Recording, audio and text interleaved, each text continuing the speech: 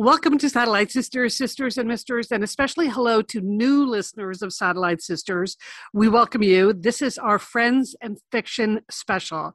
We were so happy to get to know these dynamic women over the last year, and we interviewed all 5 of the Fab Five in 2021, Lee, and it was exciting. Yeah, on today's show, we have 3 authors, Mary Alice Monroe, Kristin Harmel, and Kristy Woodson Harvey. Okay, 3 new books out, but they have 3 totally different life stories. I am telling you, these are such fun interviews. I loved doing them. It was great talking to Mary Alice, Kristin, and Kristy. But in the course of 2021, we have also spoken to Mary Kay Andrews and Patty Callahan Henry. So you can click the show notes there and check out where those shows are. But this was a super fun show to put together, and we welcome all of the Friends and Fiction listeners who might be just discovering Satellite Sisters for the first time. And we would like to thank our sponsors on this show. Thanks to them, and thanks to you for listening to Satellite Sisters. Enjoy our Friends and Fiction special.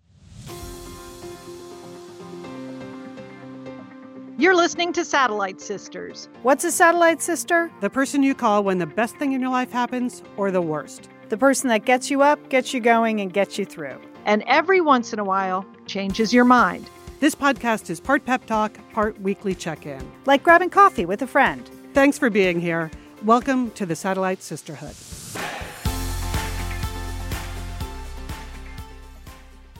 You're listening to Satellite Sisters. Thanks for being here. Welcome to the second of our Summer Splash shows. I'm Leanne Dolan. I'm here with my sisters Liz Dolan and Julie Dolan. And today, we welcome the women of Friends and Fiction. That's right. We're happy to talk to 3 of the Fab Five on today's podcast. Super duper Southern writers, Mary Alice Monroe, Kristin Harmel, and Kristy Woodson Harvey. All 3 have new books out this summer, and they are all wildly different. So we'll be speaking to our Friends and Fiction friends individually. And up first is Mary Alice Monroe. Boy, she has 100 books out this summer. I know, Leanne, it's amazing. I mean, we are going to talk to her about how did she write so many books during a pandemic. Mary Alice, welcome to Satellite Sisters. Oh, hi, girls. How are you? Good. We are great. We're great. Yeah. Okay, so what's happening? You had your summer, bestseller, The Summer of Lost and Found Out. Now The Islanders is out. That's middle grade fiction. You also contributed to a wonderful collection of stories in memory of your late friend and wonderful writer, Dorothea Benton Frank. That was a lovely effort. And you launched Friends and Fiction. How did you do all that during the pandemic, Mary Alice? Well, I have to say, I'm trying to figure out why I'm tired, but just listening to all that, I think I understand. Yes, we can tell you, yes. I mean, that's a lot of creative output. No, I'm serious. How did you do all that?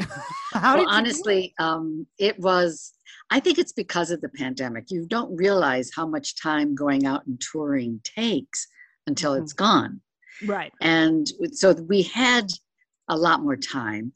Actually, the middle grade book I've been writing for 2 years. So that was not just sudden. And it was just slated to come out. And when they asked me and Patty to write the short story for Dorothea, that was just an instant yes. There was just no even thinking about it. Of course we would. So it was actually my first short story. And it was a learning curve, but I really loved the story I wrote. It's based on a true story from my husband's cousin, actually, who I knew what Munchausen by proxy was, which is a bizarre mental health problem. Oh yeah, I've read about that. Where the mother tries to make the child sick for various reasons. And that happened to her. And she was adopted. And I was with her when she met her mother at 40. This was just such a powerful story. And it just blended so well with my setting. The requirement was to have a beach setting. And we all could come up with any idea we wanted. So for me, this story of a mother and child reunion that happened on the beach just seemed so perfect, because the analogy for the sea turtles, we nurture them, we watch the nests, and when they emerge, they go out and disappear for forever. But the mother turtle in our human terms, abandons the nest. She lays her egg, she's a reptile, she leaves.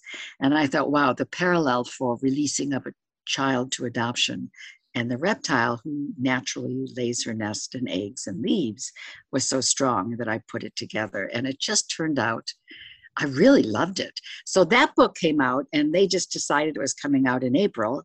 Then my novel, which was set against the pandemic, came out in May. And then my publisher decided, well, we're bringing out your middle grade book, The Islanders, in June. So it's been a roller coaster of riches. But on the other hand, I'm tired. Well, the rest of us during the pandemic just baked bread and watched the Queen's Gambit.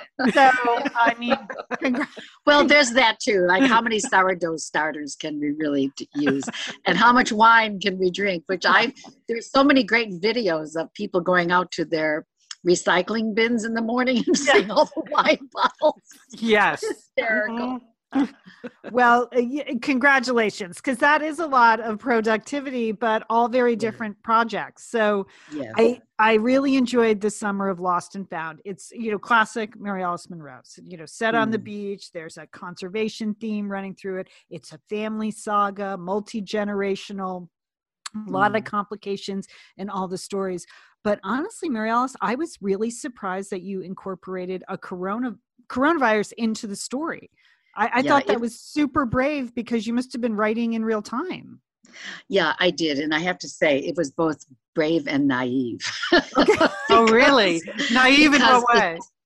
Honestly, it seemed like a good idea at the time.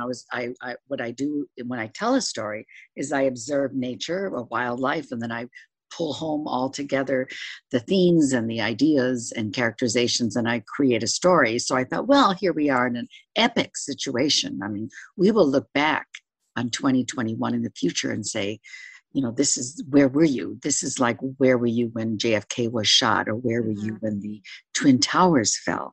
It'll be like that, and it'll spark great conversations. So I thought, fine, I'm going to study the human species in great detail this time. What I didn't count on was how my perspective of what to say in the novel, what were the major points, would change as I lived through it in real time. My ideas changed as we lived, thinking, okay, by June, it'll be over. Well, It wasn't over in June. And by September, oh my gosh, we're getting something called variants. And it was getting long, and people were dying.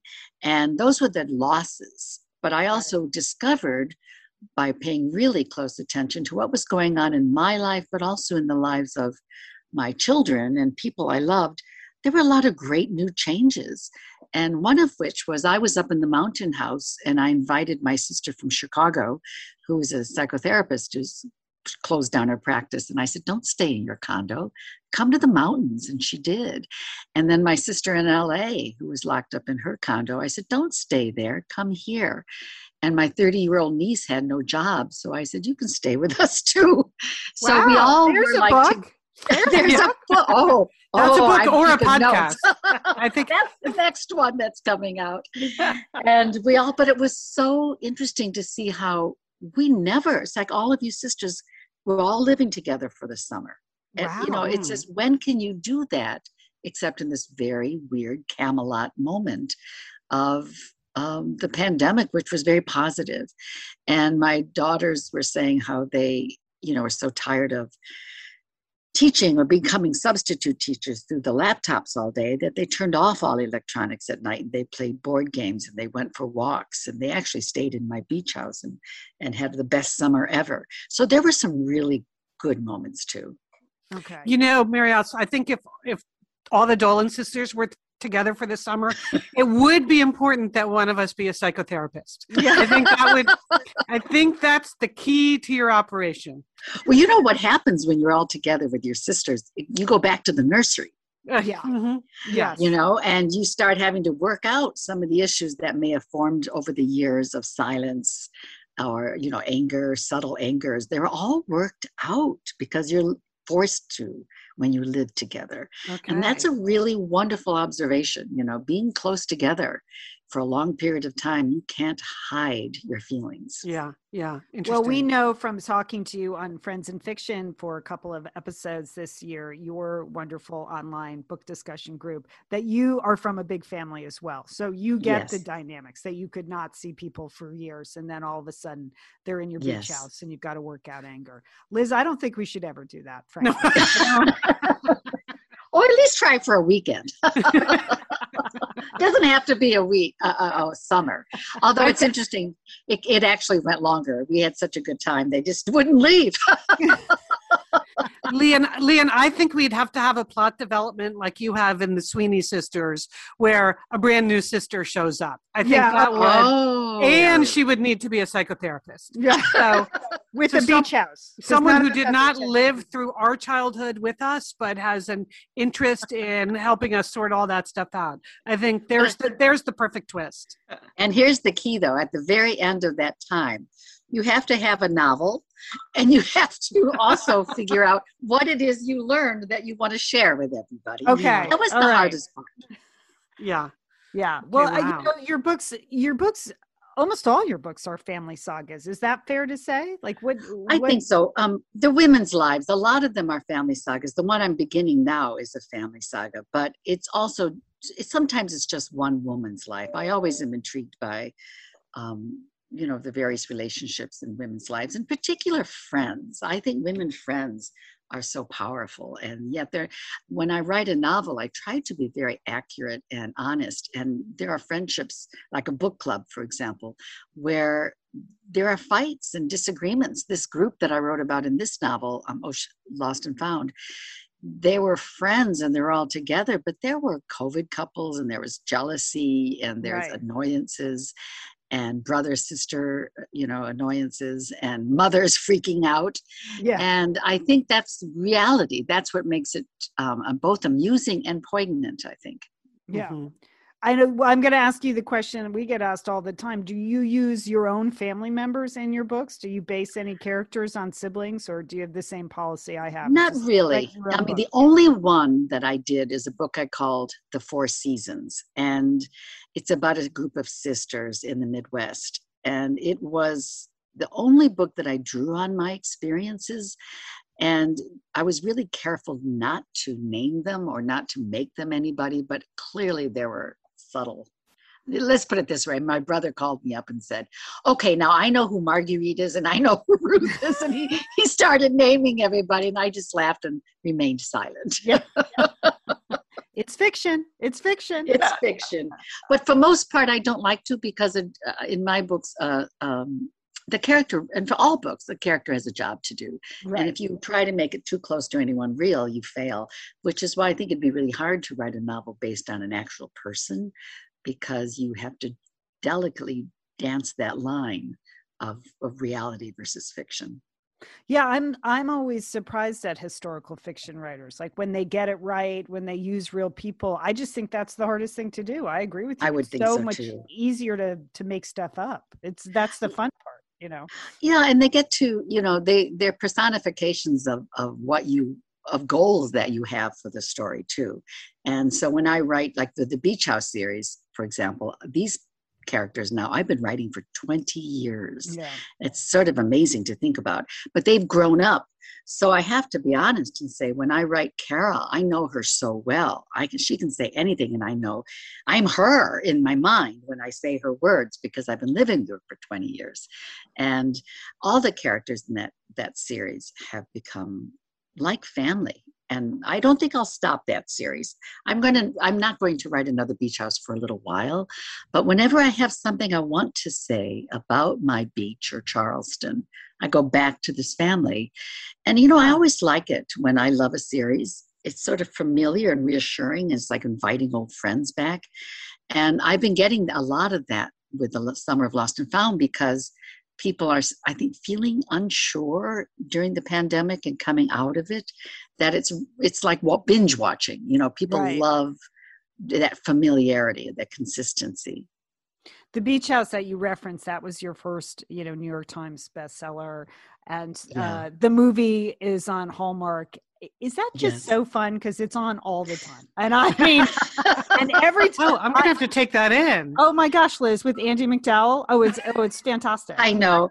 Well, I have to say that was the most fun story. I don't know if you ever heard how that happened. No. But when I wrote the book, The Beach House, 20 years ago, that was a big decision on my career, where I said I really was going to write books set against endangered species to try and make my audience aware. Now, I wasn't teaching, just aware of issues. And when I wrote that book, Andie MacDowell was in my head. I usually put pictures up as Kara. So fast forward 10, 12 years, and I'm in an airport going from Atlanta to Charleston, and there's the hair. I recognized her curly hair, and I was like, oh my gosh, it's Andie MacDowell. And I sat kitty corner from her in a little puddle jumper, and I didn't say anything. I was determined not to bother her. It was 11 o'clock at night. I wasn't going to be that author. And she came to stand next to me while we waited for our luggage. And I thought, okay, thank you, God. This is fate. So I said, hi, it's me. I just want to tell you that you were an inspiration for my novel. And I just want to thank you. And she was so sweet, as she is, and said, oh, well, what was the name of that book? And I said, The Beach House. And she wrote it down. And then my luggage came, and I said, thank you. And I walked away. And as I was walking out, I saw this bookstore in the airport had a huge poster of my books and all my backlist in there. And I'm like, yes, oh my God. And sure enough, she walked by and she saw the book and she checked it and she bought it. And then she called me up a couple of weeks later and said, I want to make a movie of this book. Oh my goodness. That is so serendipity, right? Oh my gosh. That's fantastic. That's the greatest story I've ever heard about a book to film adaptation. And then it became a Hall of Fame. And I grew up, you probably did too, watching the Hallmark Hall of Fame. Yes. Mm-hmm. They were always big deals in our house. And Sarah Plain and Tall was probably my favorite. And I remember when I watched the film, I was being inducted into the South Carolina Hall of Fame that very night. I mean, it was like the greatest day of my career. And I was out in Beaufort, South Carolina, where the meeting was. And we all had to duck out after I got my award because my movie was premiering. So we went to Pat Conroy's house.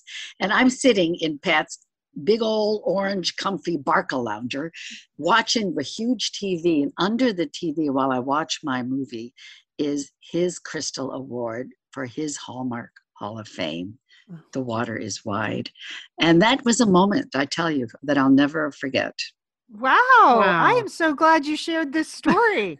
I mean, I watch your full circle. Yeah. I watch it like every week. It's on every week. I just like to check in with it. It's just what's up. I don't even I'll tell Andy. And so now that I have that backstory, it's fantastic. Oh gosh, that's a great story. That's a wonderful story. Well, I can tell you enjoyed the movie then. You enjoyed I did. I enjoyed making it. It's just when you see your words come alive, there's nothing quite like it. Yeah. I did not realize until I was prepping for this interview that you wrote the screenplay as well, which is cool. Well, they say I did. To be totally honest with you, I got the approval, and I always was annoyed that why would you change the words? I said it perfectly the first time. Just take the credit. Just take the credit, Mary Alice. Take the credit. Yes. It's rough out here in Hollywood. Take it. I'm grateful. No, truly, I'm grateful. Well, okay, Mary Alice, before it's too late, I have to ask you about your conservation work, particularly in the area of sea turtles, because you don't know this about me. This is Liz, but the sea turtle is my spirit animal. I talk about sea turtles all the time. And on the Satellite Sisters Facebook group, I've often been running what I call Operation Sea Turtle, which is more of my own personal fitness program. I'm not saving any sea turtles, but I enjoy the sea turtle. And so reading all about all the work you have done as a state certified volunteer with the Island Turtle Team, I just want to thank you on behalf of other sea turtle lovers. Well, that means a lot. I didn't know when I became involved with sea turtles as a volunteer, it'd become a lifelong career move, as well as I still am on the turtle team. I'm on the board for I work with leatherbacks in Costa Rica in the winter. I'm on the board there, and I rehabilitate turtles with the South Carolina Aquarium. It's just a species. I work with a lot of different species, but the sea turtles are the ones that I'll be with life. They're ancient mariners. They're Yeah. lone swimmers. There's something so remarkable about this animal that follows its instincts. So maybe that says a lot about you, Liz. Okay, thank you. The lone swimmer. Okay. Ancient mariner. Liz. Ancient mariner, following my instincts. Well, it's so funny. Again, something else you won't know about me, but our listeners will know. I've already announced on Satellite Sisters that when I was thinking about what's my first vacation, real vacation I'm going to take once the pandemic is well and truly over, I Googled places to see sea turtles. And the first 3 places, I had been to all of them. And number 4 was Costa Rica. So that's my next vacation, is going to Costa Rica to see the sea turtles. Well, you have to go then in December, January, because that's when the big leatherbacks come ashore. January is our target time. Okay. Oh, perfect. Well, you go to Costa Rica, you have to go to see the leatherbacks. And they're 95% extinct, so they're not many. Wow. But the Atlantic leatherbacks in Florida are doing quite well. Okay. All right. They're nesting right now. So hurry up. Get done. Okay. This is travel information. This is Hollywood. I mean, we have really also. I'm just gonna say, if for little children who are the stewards of tomorrow, there are sea turtles in The Islanders. That they're definitely in that book. I really feel like kids really get it. And when you say to kids, "Hey, the ocean is filled with plastic," they don't get sorrowful and bemoan. They're like, well, let's clean it up. Let's go do it. And they have such energy and such positive spirit that's why I wrote for them. But there are 2 sea turtles in that book, so be sure to read it. Okay. The Islanders is your first middle grade fiction, I read. Is that why you wanted to do it? Was it a conservation message, or was that a particular audience that you feel a kinship to? Both, actually. I had written 2 picture books. When I have a lot of information about a species, I try to do a picture book for kids because I get dismayed when I see information that's actually wrong for children because they believe the printed word is true. And I was teaching in schools and I saw that enthusiasm I just talked about with the 2nd graders, 3rd graders, 4th graders, a little bit older. So I wanted to write a chapter book and I was asked to write a series for a new imprint. And I said, absolutely. A little naive there too, and nerve-wracking because writing for children is a very different animal. Yeah. And I did, and I'm really grateful for the response I'm getting. I think it's been very powerful. The curriculums are adapting the book all across the country for their Oh my gosh, schools. That's wonderful. Congratulations. It's really pretty exciting. Thank you. Oh, that's great. The whole point for that book was to show kids that you unplug, turn off the electronics. Yeah. And it's okay to be bored at first, but then all of a sudden something magic happens. They start to explore and they look around and their imagination takes off. And when that happens, they become kids, real kids, and they play. And I really encourage for the mental health of all of us, but especially for kids, to get them outdoors, unplugged at least one day a week, just to say you're not going to turn on electronics. And these kids are on an island where there are it's a true place. It's Deweese Island, no cars, no stores, only accessible by boat. And for these kids, no Wi-Fi. And they think it's going to be the worst summer ever. But these kids meet each other and they're unlikely friends. You have an African-American boy from a wealthy family in Atlanta, and you have a girl from local island who's kind of a know-it-all in nature. And then you have an army brat kid from New Jersey whose father was injured and he's stuck to live with his grandmother, which he thinks is, oh gosh. And it turns out they're good friends, and it turns out they explore, and it's the best summer ever. So I hope people will read it with their kids. And I always say this too, a lot of people who are going to learn about an animal or something they don't know, pick up a middle grade book or a young adult, because the writing is cleaner and simpler, and you can learn the lessons much more than if you were trying to read it through an adult novel. And certainly as a writer, I had to approach it that way. Well, it sounds like a great vacation book. If people are off in August, it is. This will be on our summer splash show, just to read in August. Is there an audio book of this too? That also sounds. There is. I used to read my audiobooks, but I thought it needed a boy's voice and it needed a kid-sounding voice. So I stepped aside, and it turned out really well. Okay. It was a good decision. I'm only relieved because now I know you can't literally do it all. I mean, you're saving species, you're writing screenplays, you're hunting down movie stars. I'm just relieved you don't do your own audio. And I'm gaining weight. I've gained the COVID-15, so obviously I've got to work on that too. Okay, great. I'm glad to hear it. Congratulations. So, Mary Alice, thank you so much for being on Satellite Sisters. What a delightful conversation. She's written a lot of books. She has a lot going on. And we didn't even get a chance to talk about Friends in Fiction, but I know that our Satellite Sister audience is familiar with the great work you're doing there. So thank you so much for being on, and have a great summer. Well, thank you. And I always have such a good time with you. Thank you. Thanks, Mary Alice. Bye. Liz and Leanne here, and we are so grateful to have OSEA support Satellite Sisters. Why? Because it's just a great product. Holy cow, do we love OSEA's skin and body care. And you know what? This Mother's Day, just look no further than OSEA. Spoil the moms in your life with the little luxuries from OSEA. The moms, the stepmoms, the bonus moms, the people who bring a touch of something special to your life.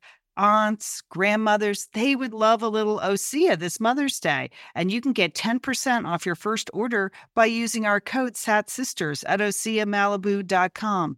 And Liz, you know what every mother and mother figure needs? What? More moisture, Liz. They need more moisture in their skin. No kidding. I mean, really, the creams, the lotions, the oils, I love it all. That duo they have going, like you can't miss with the duo of OSEA. Liz, the Mega Moisture Duo, Yes. you can literally see your skin get firmer, and it just delivers this full body glow. Okay, you know we have raved about the Undaria Algae Body Oil. Mm-hmm. Well, pair that with the Undaria Collagen Body Oil. Youthful, Liz, a youthful glow is going to happen.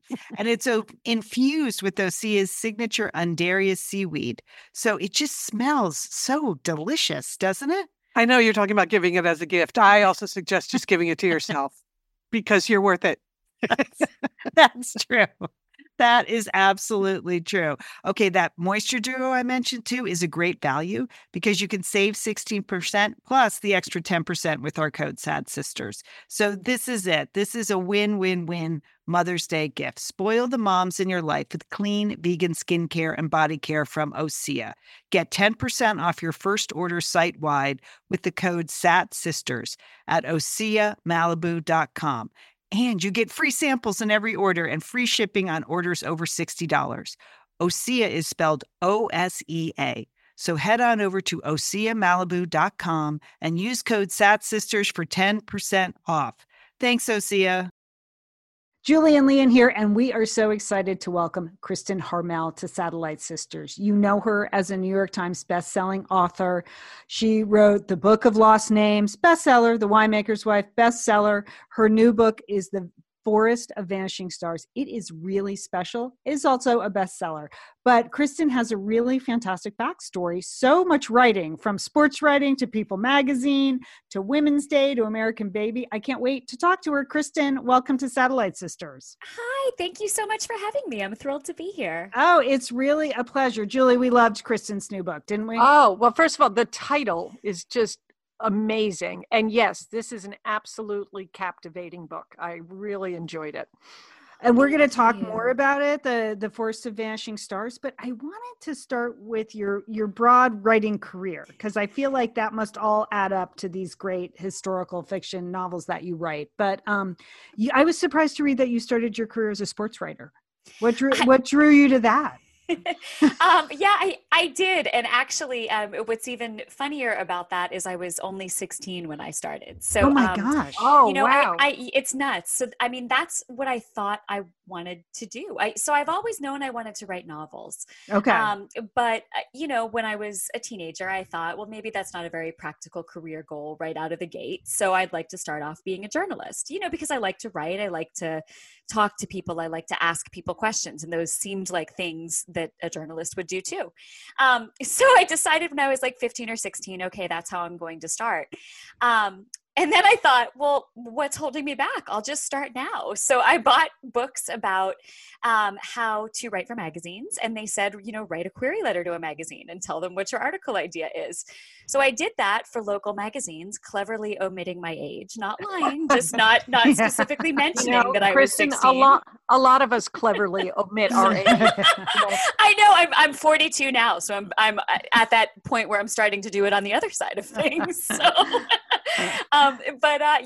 So my first story that I ever pitched was about the St. Louis Cardinals, and I got to go talk to a bunch of Major League Baseball players, and I subsequently got assignments from the same local sports publication to write about the local NFL team, the local NHL team, and then some Major League Baseball teams that were in my hometown for spring training. And it was months before the editor actually met me face to face. Oh my gosh. His jaw just dropped and he said, "How old are you?" And I said, 16? Is that a problem? You know what? I can't, because I'm thinking back. I started my career in sports media too. That's why this stuck out to me. Oh, yes. I had no idea. Yes. So, and still love sports. So I was a writer and producer, and and so I was like 22 or 23, and that's when women were first allowed into the locker rooms. But that is very intimidating, and I have to say the players enjoyed intimidating. So were you in locker rooms when you were 16, 17? I was. Isn't that the weirdest thing? Oh, and at the time, I just thought, well, this is normal. And anyone treating me like it's not normal is just being sexist. But obviously that wasn't it. I was 16 and I looked like I was 12 because I'm only 5 feet tall. And it's ridiculous when I look back. But yes, I was in locker rooms interviewing, professional athletes like I was a grown up. Okay. That's the screenplay I want to write. I know. That's a movie right there. Oh my God. But make yourself 18. So it's slightly less creepy, but I can remember. Exactly. I remember being in the Dodgers locker room, and I wasn't a sports journalist. I worked for a sporting goods company. So I did marketing stuff more. So when I first walked into the locker room and they were like 100% naked, and I was like, I don't need to do this. I don't. Exactly. And I don't want to name names, Mike Piazza, but I mean, I was like, oh my gosh, where do I look? Where am I looking? My gosh. Am I looking up? So that really caught my eye. You and I need to trade some stories someday, because I bet we both have some. That is crazy. Yeah. So, but then you moved to magazines and you wrote for People magazine for a long time. And I have a couple other friends that wrote for People. Was that a great training ground? I mean, because People covers everything. It was wonderful. It was nice to do a mix of that plus longer features for other magazines because, People opens a lot of doors, but the articles wind up being very short. So I would say that at People, I kind of honed my interview and research skills. And it was through work at other magazines that I kind of maybe developed my writing a little bit more. Although I will say that People was fantastic for learning how to be gracefully edited. You know what I mean? Like, because you'd turn in, 1,000 words and they'd be like, oh yeah, we've decided we're actually going to run this at 175 words with a large picture. And you're like, okay. So it pays the same. That's why we like People magazine. Yeah, that's right. Exactly. No, it was a great experience. And there were so many, I did a lot of celebrity stuff there, but I would say my primary job in the years that I worked there was to do the Heroes Among Us stories. Oh yeah. The stories of real people doing incredible, extraordinary things. And I think there's I don't think I've realized it until recently, but I think there's a direct through line from that to the career that I'm working in now. I mean, that's really at the heart of my books, ordinary people rising up and doing extraordinary things. And that's what I've been writing since 2000 for People. Okay. Well, you just answered my next question, because I was going to say, has the experience of writing at People and other magazines, how has it informed your work? But that's it. You're sort of on the lookout for these ordinary people stories, huh? I suppose, but I don't think I realized until a couple of years ago that I was doing that. I don't think because I started my novel writing career writing romantic comedies, which, now I primarily write historical fiction. So it's very different. And I think that with those romantic comedies kind of thrown in there in the middle, I had never really connected the dots that, that like that people experience maybe was a portion of what led me to where I am today. Well, probably all your writing just keeps building to where you are. From 16 on. And now you're like, you have 2 books out this summer. The Book of Lost Names is out in paperback. That was an instant New York Times bestseller. This beautiful book, The Forest of Vanishing Stars. Both are World War II books. They're Holocaust related. Why do you, and your last, I think 3 books have all, 3 or 4, right, have all been World War II related. Why do you continue to be fascinated by that piece of history? That is such a great question. And I think that part of it is that there are so many stories that haven't been told yet. And not just stories that haven't been told, but stories that are very relevant to the world today, and stories that still hold lessons for us. It's odd. It is strange to me. I do a lot of reading about World War II as well, and it doesn't often feel like I'm reading about something that happened 80 years ago. I mean, these stories feel much more modern and immediate than that. And I think a lot of the stories that still have to be told have to do with the role that women played. And I like that we're getting a chance to look at this world war that we thought we all knew from a slightly different angle with slightly different heroes or heroines, as the case may be. Yeah. Is that, I mean, it seems like readers can't get enough of World War II. I mean, I thought, well, that trend will die out. I mean, because it's almost all the historical, there's a lot of World War II historical fiction, but maybe that's it. Maybe it's just that this is finally a chance to hear the women's side of the war. And that's so appealing to, primarily female readers. Yeah. What do you hear from your readers?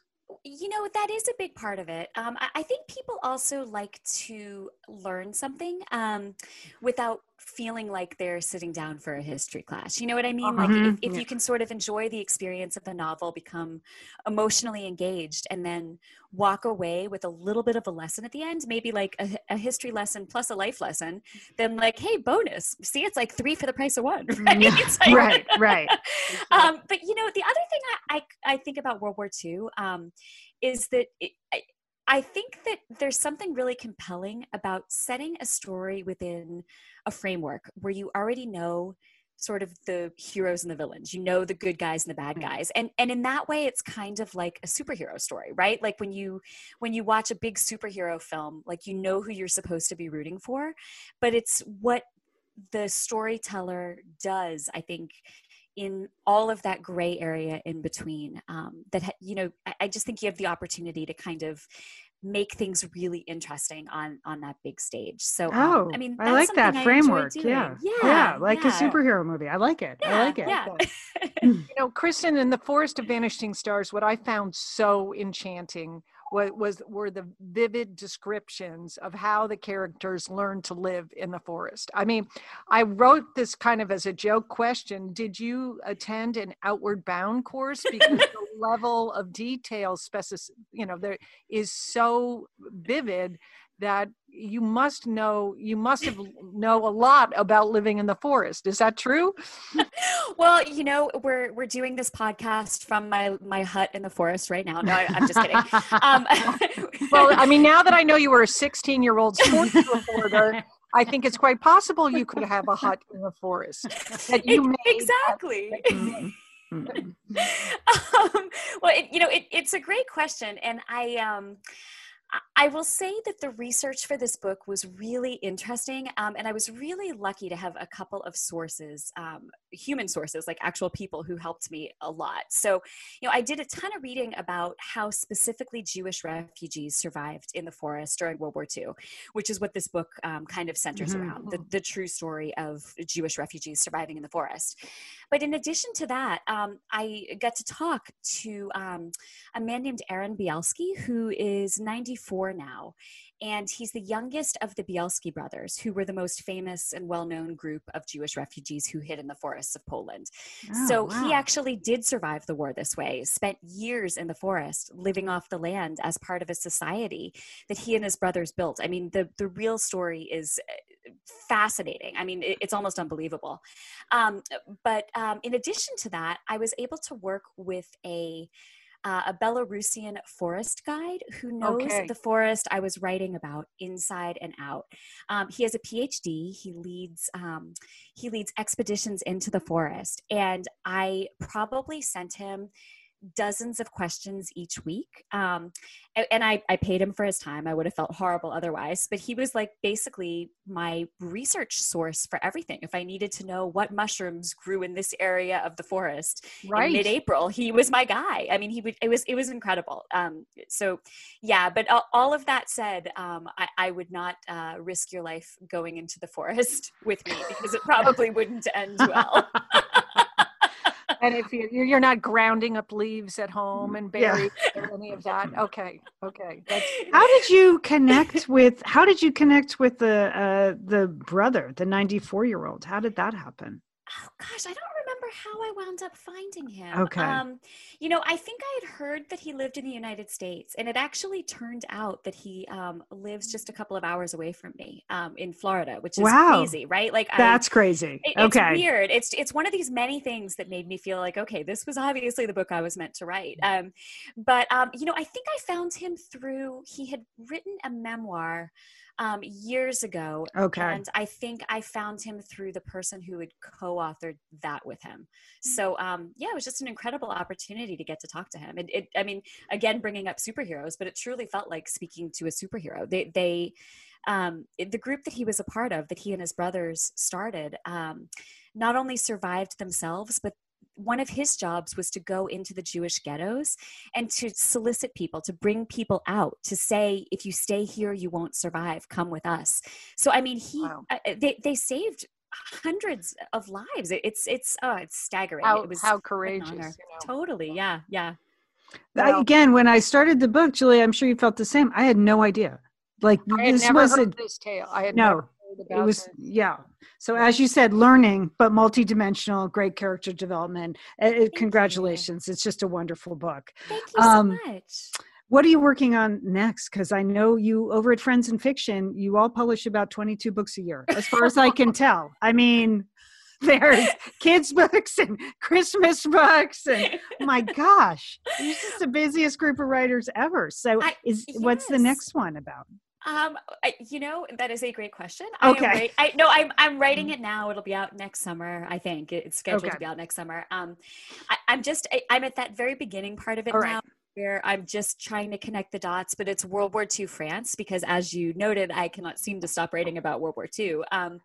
But it's a return to World War II France, which several of my other novels have been set in and around Paris during World War II. So this one is about motherhood and a lost daughter during the war. Okay. Okay. We're already in. Julie and I are already signed up. Well, speaking of motherhood, you wrote a piece from that Parade magazine about being home over the last year with your 4-year-old and about what you lost, but also about what you gained. And I think a lot of working moms can relate. What was one of the positive parts about being home with a 4-year-old while you were trying to work? And are you looking forward to the fall? Well, I'm looking forward to having a lot more available time in the fall. Thank you for the question. One of the neat things about Friends in Fiction is we do write a weekly column for parade.com. We take turns doing that. And that was probably the most personal essay I've ever written. I have a really hard time getting personal about myself. It's really strange, but it was a challenging year. Noah is 5 now. He'll be starting kindergarten in the fall. And I have a lot of doubts that, I don't know if I did the right thing. We kept him home this year, which was a challenge for us and a challenge for him. And I know there were things that he probably missed out on, and we kept him home because of the pandemic, and it just never quite felt right to us. But you asked what was one the good, positive I will say 2 things. One, I get to spend all of this time with him that I wouldn't have otherwise had, which sometimes felt difficult because it took me away from work I needed to be doing. But what a gift. I mean, what a gift to get this whole extra year with my sweet, wonderful little child as he's developing.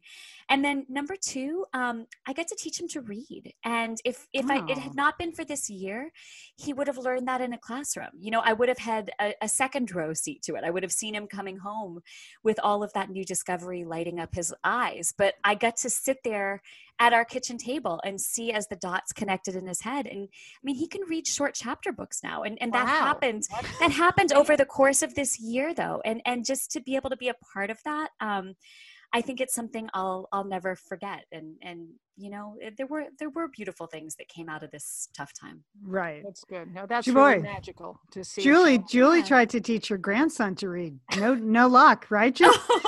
No, all right. That is harsh and cruel, sister. Okay. I did take over kindergarten for my kindergarten grandson, and he did just fine in the reading lane. Okay, good. You said it was hard though. Yes, it was very hard. It was very hard. I felt an enormous sense of responsibility. Like if he didn't know how to read, it was on my watch, Kristin. Well, you know, Julie, I felt like that too. I think that was a big part of what I really struggled with this year was just that thought of, am I doing it right? Am I giving him what he needs? And you know, I don't know, but at least he can read. So I might have screwed him up 10 other ways, but at least he can read. Well, seriously, speaking of superheroes, all those parents at home with the pandemic, doing the schooling and the working, and those kids that slogged through. So I'm excited for him to start kindergarten. I'm excited for you. That'll be a great first day of school picture. So one that you'll cherish forever. Yes. Well, Kristin, thank you so much for joining us today. It's been such a pleasure. Really fun to learn about your background, and we love everything you're doing over at Friends in Fiction, and we'll keep tuning in. Thanks for being here. Thank you so much for having me. Liz, you know we love talking about FrameBridge, don't we? We do. Because there are just so many fun things to frame, Leanne, aren't there? Right. Anything. You can just upload a digital photo from your phone and they can print it and frame it. And that is a gift right there, a gift people would love getting. But Liz, you recently had quite an exciting FrameBridge experience. Would you like to share? I talked about how when we were at the Bruce Springsteen concert, I was with our brother Dick, his wife Susan, his 2 kids, and one of the roadies threw us the set list at the end of the show, which was amazing to get the actual set list for the actual concert in Los Angeles. And we're like, oh, yeah. Any day now, that's going to be in a place of honor in their home. Sure enough, Leanne, they have already FrameBridged it and sent it to us with a picture. So I'll be in Bend next week, so I'll get to see it. But it's just excellent use of the FrameBridge resources, the Bruce Springsteen set list. Fantastic. And this is gift giving season. So if you have a graduation coming up, a wedding, a shower, Mother's Day, Father's Day, look around. I'm sure you have something fun you can frame, and FrameBridge can do it for you. It's easy and it's affordable to frame just about anything. You get fair and transparent upfront pricing based on the size of your item. There's a great selection of frames. And as we've said in the past, fast service, free shipping, great for gifts. And guess what? Liz, not many things in life give you a happiness guarantee, but FrameBridge does. If you're not 100% happy with your piece, they will make it right. So if this sounds like... You're going to be happy, okay? And that's just the Satellite Sisters promise. You're going to be out. You're going to be happy you did it. See why FrameBridge has been trusted to frame over 2 million pieces. Visit framebridge.com or see a local FrameBridge store to get started and custom frame just about anything, like a Bruce Springsteen set list. That's framebridge.com. Thanks, FrameBridge. It is a pleasure to welcome to Satellite Sisters, the third of the Fab Five that we're interviewing today from Friends in Fiction, Kristy Woodson Harvey. Her latest book, Under a Southern Sky, is a New York Times bestseller. She writes wonderful contemporary fiction that has a real sense of place. It's both, literally and literaturely. You are right there in her book, spending summer in the Carolinas. And we are so happy to welcome Kristy to Satellite Sisters. Hi, Kristy. Hi, Kristy. Oh, thank y'all so much for having me today. I'm so excited to be here. Oh, this is great. Well, Kristy, we want to start first with the book, and then we're going to get to some other personal questions. In this book, Under a Southern Sky, and also in my sister Lynn's book, in the Sweeney Sisters, you use a scientific development. In your case, and for Under the Southern Sky, frozen embryos, and Lynn has a DNA discovery in her book that set in motion the characters and how they have to respond to it. Why did you choose that as a storyline? That is such a good question. And gosh, I love all these scientific developments. It's giving us really great things to write about, right, Leanne? Right. That's true. New stories. Yeah. New families. New situations, I guess. Yeah, exactly. And so actually, the idea came to me through a friend, which is always really fun. And it was actually 5 or 6 years ago. We were at a party, and she and her husband were making a really difficult decision about what they were going to do with their leftover frozen embryos. And it wasn't something that they had thought about before they started doing IVF. And so they were just, having a hard time. And she was just talking to me about it. And she said, you should write a book about this, because a lot of people are going to be going through this. And right away, I knew that I would. I thought, yes, that is definitely something that I want to write a book about. But, it's a pretty broad topic. I mean, that's not really a story idea necessarily. And so, I played around with it for a couple of years. I had other projects in the works, and then got contracted for the Peachtree Bluff series kind of by surprise. So it was something I had in my back pocket for a few years. And then I knew it was time. I knew I wanted to write about it, and I knew it was time. And I knew that someone needed to have passed away for this to be sort of high stakes enough to write a story about it. Okay. So that was a part of it. And then, strangely enough, I had another really good friend who I had been talking to about this story and about this idea I had about, this wife that had passed away, and, this husband left to make this really difficult decision. And she called me and said, well, if you were waiting for a sign, I have your sign. And I was like, oh, what? And she was in PA school. She had just delivered her first baby, and it was, the father, had the baby with frozen embryos via a surrogate because his wife had died. And I was like, okay, it's time to write the story. So it was very cool that we had just been talking about that. And then that happened. And I thought, okay, well, this is realistic then. So let's go. Yeah, that gives me chills. I know, but it is such a modern dilemma. And I think how you treated it in the book was just beautiful. So thank you. A big part of your books is the sense of place in the South. And I know after I read your books, I just really want to move to a beach town and live in one of those fabulous houses that you describe. How do you create that in your work? How do you create? I mean, do other readers say, hey, can I move to North Carolina, and live in that house or whatever? Well, I think the best example is that I influenced myself. Okay, that's fun. I was writing the Peachtree Bluff series, and I based it off of Beaufort, North Carolina, which is this town on the coast. And we had a house there, and we'd spent a couple years redoing it, and we just loved it. And I remember one day looking up at my husband and being like, wait, why don't we live here? I mean, these people live here in Peachtree Bluff. And he's like, yeah, why don't we? And so we hatched this plan that we were going to move for a year because our son was in preschool, and we were like, we can figure this out for a year. And then we never left. So, oh my gosh, that's a good story. I didn't know that. Wow. Yes. Yeah. Yeah. All right. So you have made my dream come true. Thank you very much.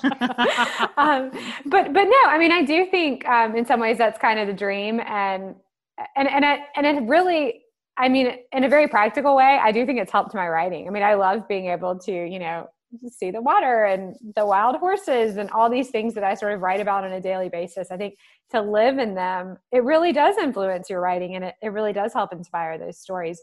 So I guess the short answer would be that, I think just living here and realizing how very, very different. I mean, you can drive a mile away or be on a boat a mile away from somewhere where you normally are and have a totally different setting for a story. And so that's been a really cool thing too, to be able to kind of, bounce around and to different places and get a whole new setting.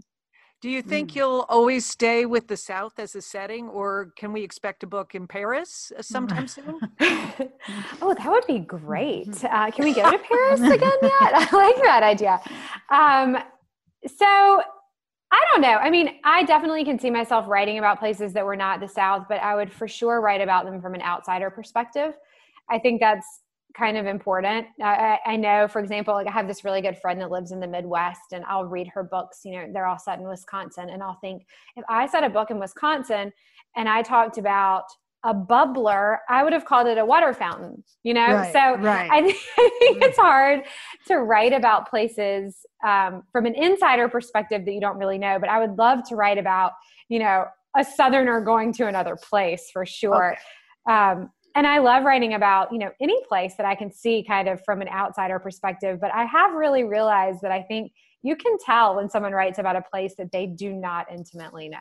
Yeah. I think you're right. And that what comes through is your love of the South, and that you really do know the South. Yes.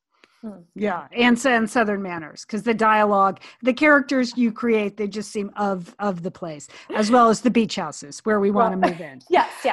Well, it does make me laugh because there'll be notes from my editor sometimes like, why doesn't she just come out and say this? And my response will be, because she's a Southern lady and they don't do that.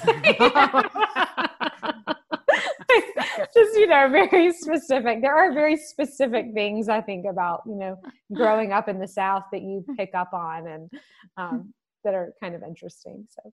Well, one of the reasons your books have such a sense of place is like, that is your other career. You have a whole nother life.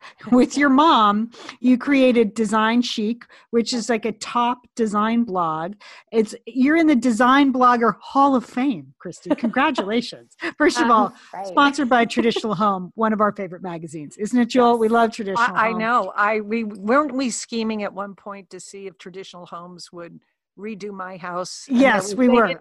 They did not. There was no uptake on that. We did that pitch. Yeah. I wish they would do mine too. That would be fantastic. But how did that start with your mom? I mean, it's such a great, we were just on it, looking at a home in Julie's neighborhood. You have a house tour of a house in Julie's neighborhood in Dallas. Yes. Yeah. Yeah. Well, you know, it started as a lot of good things do, just kind of by accident, I think. So about, like 11 years ago, it blows my mind. We've been doing it 11 years, but we were both redoing houses at the time. And I was actually working in finance and I missed writing, and I was trying to kind of get back into writing in some ways. And I was doing some freelance stuff. And my mom called me one day and told me that she wanted to learn something new, which I just found hilarious. And she was like, yeah, I feel like I need like a new skill. I feel like I'm like, you know, I want to like challenge my brain. I was like, oh gosh. Okay. And so then she said, as you know, what comes next. So what are we going to do? I was like,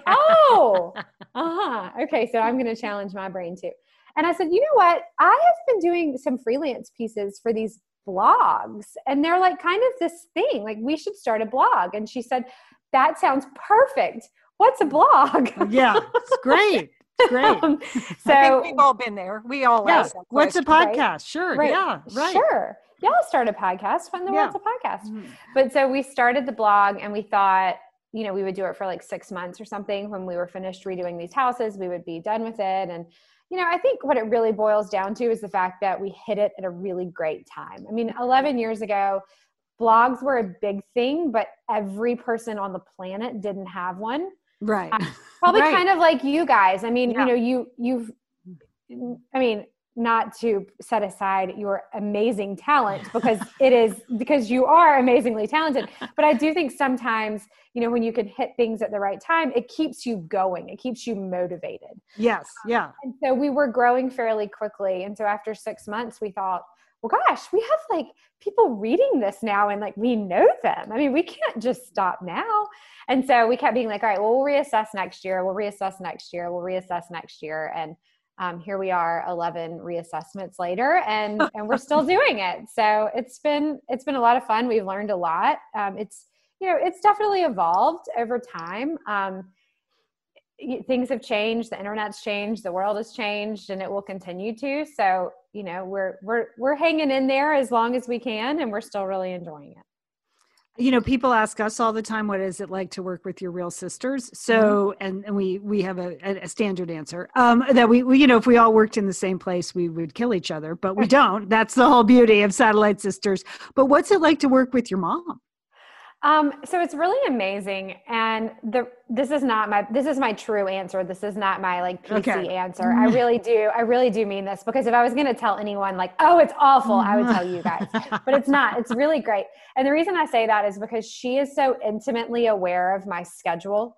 So like, she's already thinking about the fact like, okay, Kristy's going to be on tour for Christmas in Peachtree Bluff for 5 weeks in October. We've got to go ahead and get that content ready to go. You know, like she's so aware of like what's going on, and she'll know like, okay, you know, I'm on deadline and I'm crazy. And she'll be like, all right, we're not going to schedule any sponsored posts for that week, because who knows if Kristy's going to show up. You know, I mean, she's really good about it. She's your mom, and she really supports you, and she's so proud of your writing career, right? She's amazing. She's amazing. And I do think, you know, the writing and the blog have fed each other really well. Like I think in the beginning, the blog fed my books, and I think now it kind of works the other way as well, which has been really great.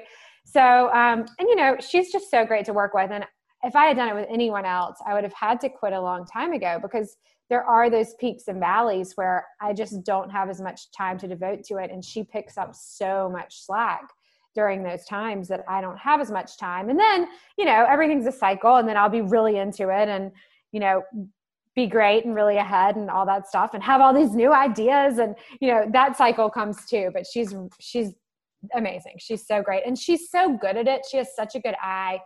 And she's so great at working with like all the designers and the photographers, and she's so organized, and she's all the things I'm not. So that's good. Well, I mean, I think people don't understand how much work a blog is. A blog like yours, where it's really a hands-on thing. This is not someone's corporate blog. It's the two of you. And it just chews up content. I mean, that's what I say to people. Like, if you go into it, you just have to be ready to really post, or else there's no there. You know, you have to post a couple times a week. So yeah, that's amazing. Well, and this is going to blow your mind, but we post 7 days a week and have for, I think for the last like 6 years, we've posted 7 days a week. Are you like Monday, Tuesday, Friday? And I mean, do you have certain days of the week, or it depends on your schedule? No, so we have certain, we just have like certain jobs that we do, if that makes sense. So, so of course, So it doesn't matter. I mean, we have certain things that we each do, like no matter the day. So it's just sort of split up that way. But it's crazy. It's crazy. But and you know, when we started it, the internet was the wild, wild west. Right. You could take anything you wanted. I mean, you just were out there and you just picked up whatever you wanted. And of course now it's evolved to, you know, sign permission for every photo and, you know, those types of things. So it's a very different animal than it was 11 years ago. Well, I think you and your mom have learned some things in the last 11 years. Yeah, good job. Yes, We will put a link to Kristy's blog in the show notes. You can reach it at mydesignchic.com. The blog is Design Chic, and also totally worth following Kristy on Instagram, because just beautiful houses. Like I think Instagram is great for dogs, gardens, and houses. You know, that's mainly who I follow. Yesterday we posted a dog in a house, and we were like, why are we doing houses? We should just have a dog Instagram. That's all we should do is dogs, because people absolutely lost their minds about the dog. So we were like, okay, dog Instagram, new strategy. Okay, so before you go, we need to ask though, you mentioned, quote, the Christmas book.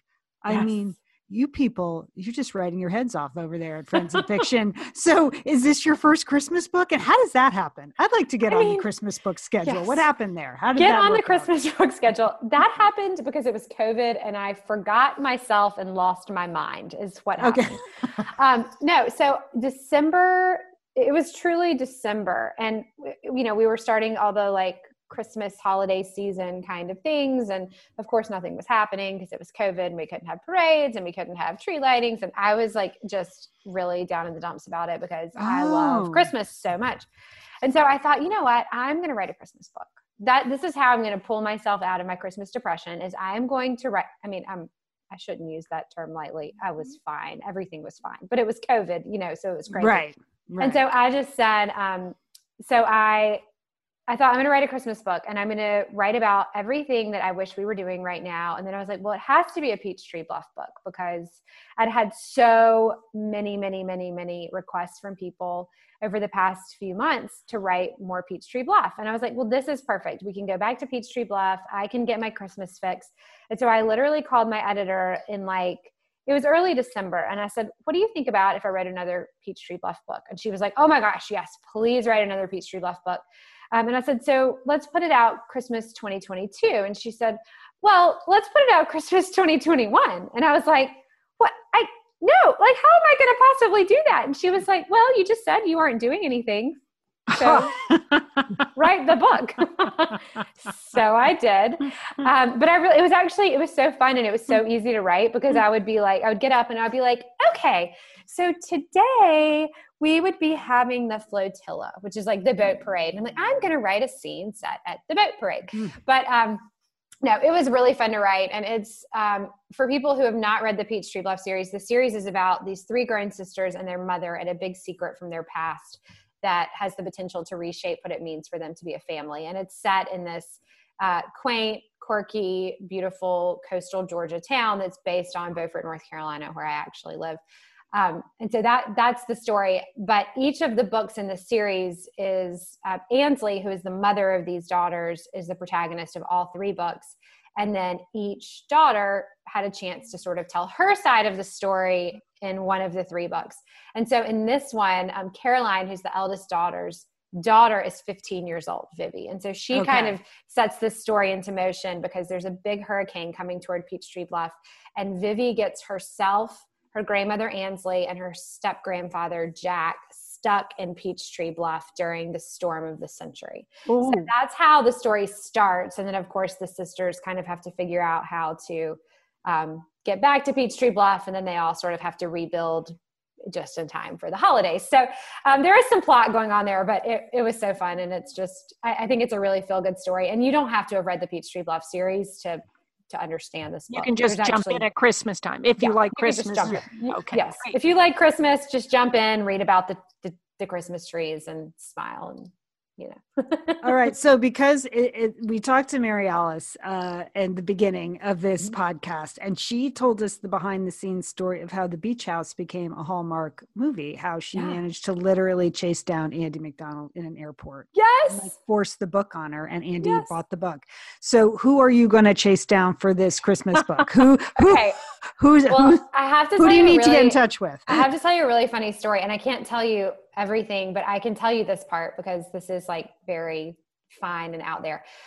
So when the last book in the Peachtree Bluff series came out, so this was in 2019, a producer at CBS sent an email to someone at Simon & Schuster and said, I want a really fun, blue sky, happy series.